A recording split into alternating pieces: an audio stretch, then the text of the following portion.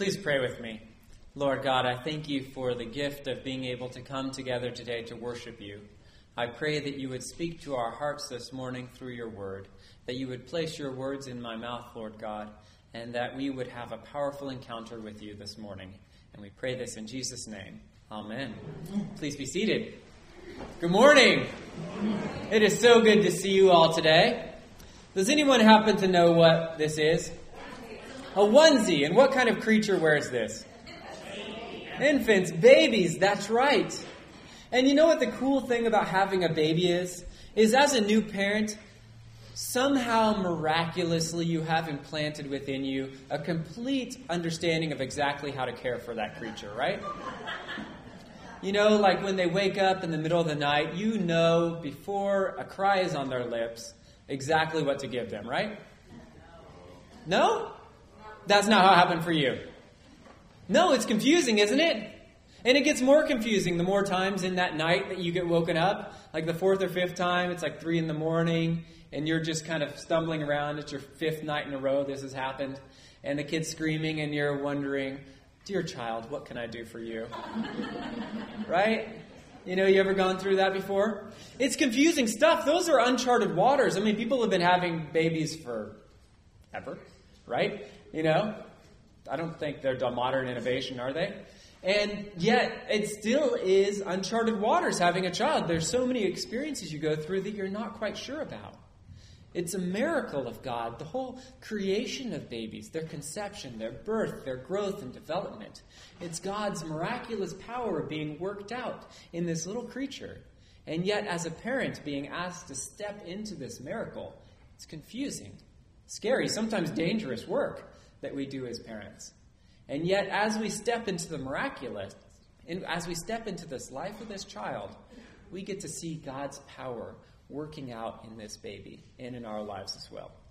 And I think something like that is happening in the gospel passage for today. Obviously, there's no babies. But in our gospel passage from Matthew, we have this account of Jesus walking on the water. Remember, right before this event, Jesus had just fed 5,000 people with what? He ordered from Subway, right? No, that's right. No, yeah, a few loaves of bread, some fishes. He offered them up to the Lord, divided them, and then they fed everybody with that meal. And then the disciples get in a boat, head across the lake. And what happens as they're going across the lake? A storm. That's right. The storm's blowing. The wind is whipping around them. The waves are crashing. And then something even more terrifying happens. What's that? Walking on the water, right? And they see it and they're like, oh, you're Jesus, right? It's cool. No, what happens when they see this? They freak out. And why do they freak out to see Jesus walking on the water?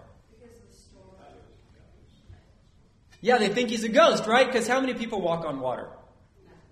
None, right? Nobody. That's right, Carson. Nobody walks on water. This is just not something that happens in the world. And so they see Jesus walking on water. They think he's a ghost. They're terrified. And then Jesus speaks to them. He says, take heart. It is I. Do not be afraid. Then Peter, this guy who never can keep his mouth shut, the disciple who's like that, has the most amazing response to Jesus. Almost doubting, it begins, Lord, if it is you, almost saying, I'm not sure if it is, but if it is you, command me to come to you on the water, because I want to do what you're doing. I want to step into this miracle that you're doing on this water, because it's amazing. Peter was just blown away that Jesus was on the water, and he wanted to join him there. Peter wants to step into Jesus' miracle with him. He wants to get out of the boat and walk to Jesus on the water. And encouraged by Jesus' call to come, he steps out of the boat. He kicks his feet over the gunwale and puts his feet on the water and begins to walk to Jesus.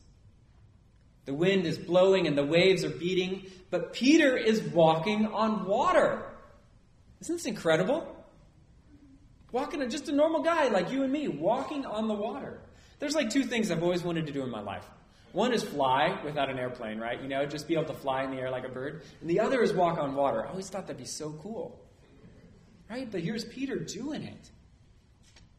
But there comes a point.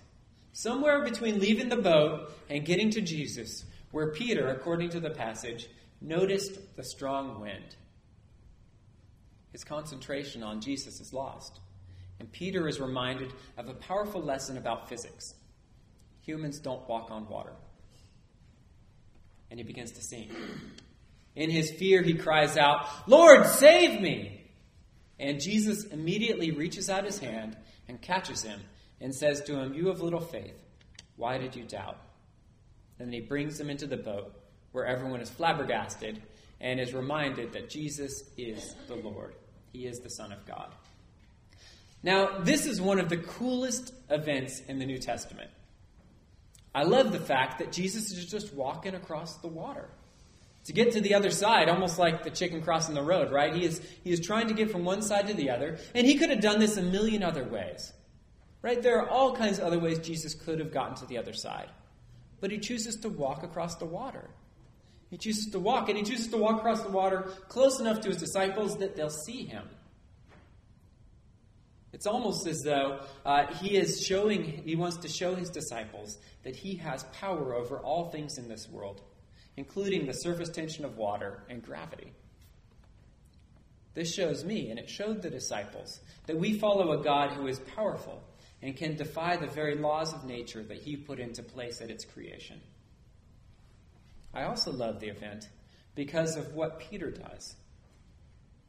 Because Peter asks Jesus if he can step into his miracle with him.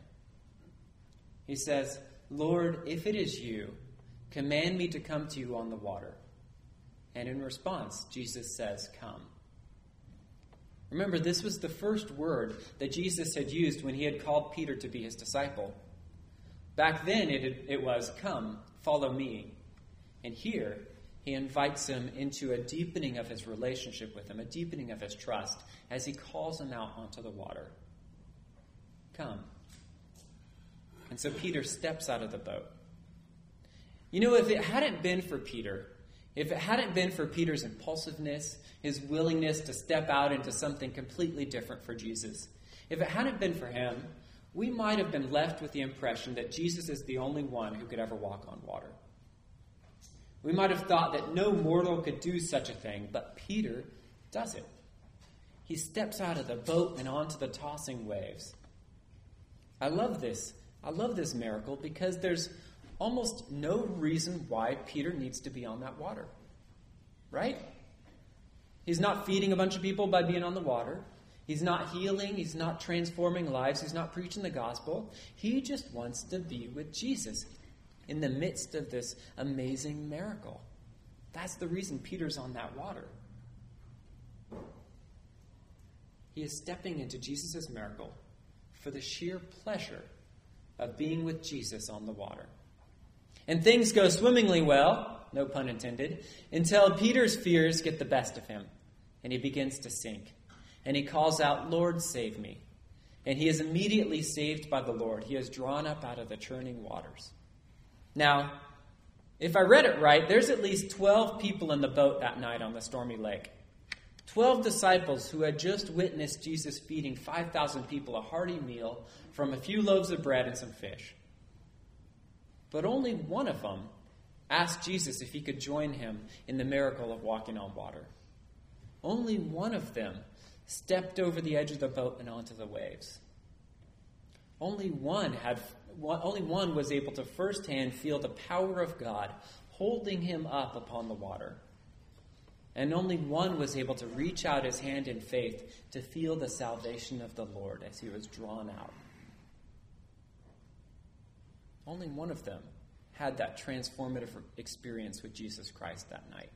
Sure, all of them ended the night with faith, but only one of them had that powerful encounter of walking on the water. You wonder what the other 11 did when they got to shore. You wonder if they're like, "Oh, I was so about to ask Jesus to get out of the boat too.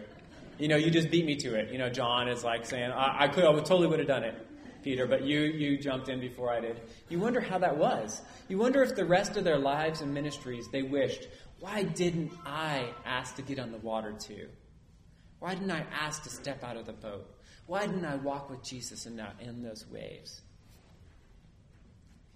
Because in my life often, I associate with those other 11. I'm a lot like them, sitting in the safety of the boat, staying there, staying protected, staying in a known area with defined consequences. Because in the boat, you're safe. It makes good sense to stay there. But in the boat, you might see the power of God. But the miracle that night didn't take place in the boat. The miracle that night took place in those dark, churning waves. It took place in the water. It took place when Peter trusted in the Lord Jesus and stepped over the side of the boat onto those waves. He stepped out knowing the power of God. It was this power that kept him above the waves and moved him into God's miracle. And when Peter's faith failed him, Jesus Christ was close by to bring him to safety. The reality is that Jesus Christ is walking on the water around all of us. He is doing the miraculous. And we are welcomed, just like Peter was welcomed, to join into those miracles with our Lord. Like that wonderful miracle of babies, we are invited into the miraculous but challenging waters of God's work in this world. So where is he calling you? Where do you see the Lord Jesus Christ working around you? Where do you see Jesus walking on the water? And are you willing to ask him if you can join him there? Perhaps it's in something like caring for an aging person. Perhaps it's in teaching Sunday school or feeding the homeless. Or maybe it's 1,000 miles away in a foreign land sharing the hope of Jesus Christ with someone who has never heard the good news. Or maybe it's in something else like fighting an addiction or being a faithful parent or spouse. Jesus Christ is on the water. He is doing the miraculous. The question that lies before us is, are we willing to partner with him in that? Are we willing to step into those dark waters and walk towards him? Be a part of his miraculous work in this world? Are we willing to step out of the boat, out of this insular place of safety, and onto the rough waters to see the power of God worked out? My prayer for us is that the Lord would continue to draw us into such boldness, that he would continue to give us strength and grace to be able to step out of the boat so that we might follow him, that we might see his miraculous power worked out around us, and that we might be a part of his transformative work in this world. Because when we're out of that boat, when we're walking there towards the Lord Jesus Christ, he can do phenomenally powerful things through us. May we be people who do that willingly and joyously today. Let's pray. Lord God, thank you for Peter. Thank you for his willingness, his boldness, Lord, to step out of the boat and to walk to you, Lord, even though times looked grim, Lord. That wind and the waves were blowing and churning it up, Lord. And yet Peter was willing to step there because he knew that you were sure and strong and able to keep him afloat. Lord, help us to be so bold. Help us to get out of the boat. Lord, first help us to see you out in the storm, Lord. And may we be willing to ask you for the permission to come to you. And I pray that as we do, Lord, you would give us the ability to float, Lord. That we would walk to you. That we would keep you as our focus, Lord. That the wind would not distract us, but that we would walk to you and that we would be a part of your miraculous work in this world. And we pray this in Jesus' name. Amen.